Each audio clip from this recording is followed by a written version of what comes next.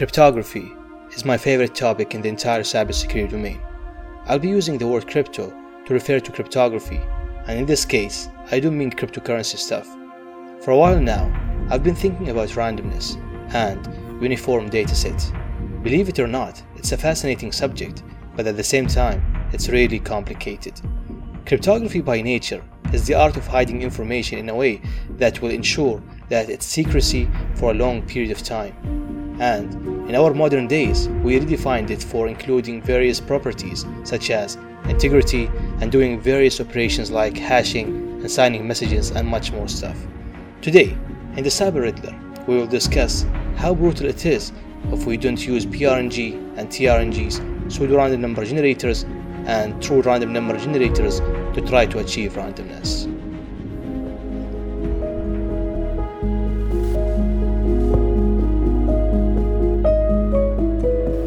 You're listening to The Cyber Riddler, where we decipher the offensive and defensive side of the cyber world. I'm Ahmed Mraga.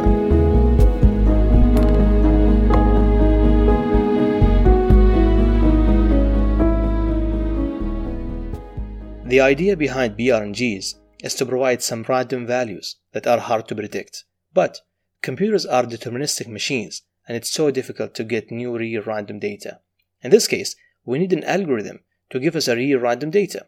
But most of these algorithms have an internal state to seed up the generator, and every time this internal state should be updated to ensure that the next round will give you a different results.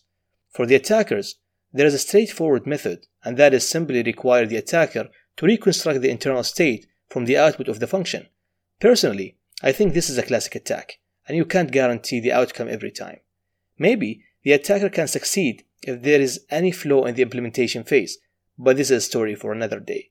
For now, let's assume that the system is really well implemented, and that the computer just got booted, so this means that the computer does not have enough entropy to take seed from.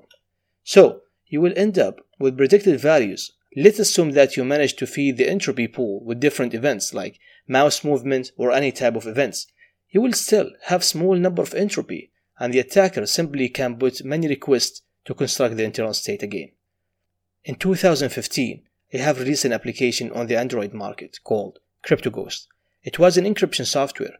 It helped people encrypt their personal files and share them with other users securely. I didn't update it for a while now, but I remember I put more thoughts on PRNGs, and it did exhaust me when I thought of where to get true random events so I can construct the internal state of my application and just feed it to the algorithm. Because using random class in any of the programming languages is not secure at all, trust me on this. So, I was checking arbitrary events like user touchscreen events, cache, time, and other factors to try to feed up my entropy pool with enough entropy to be used in case I needed some random event. One old example is Shamir, Shamir. Shamir was the first to publish PRNG that is proved to be cryptographically strong in the sense of unpredictability. Shamir's scheme is based on the RSA public key encryption function. Its strength is proved to be the same level of certainty of some known computational tasks, such as the existence of one-way function. The difficulty of factoring integers and assumption of having P on Q, remember the RSA huge random prime numbers? But, of course, it's not practical because it needs a lot of calculation. Two attacks suffered from the randomness problem. I recall the Linux Debian OpenSSL1 and the CryptoCat Secure Messenger.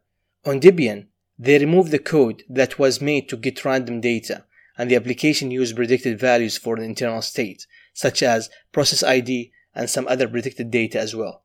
Another example is CryptoCat.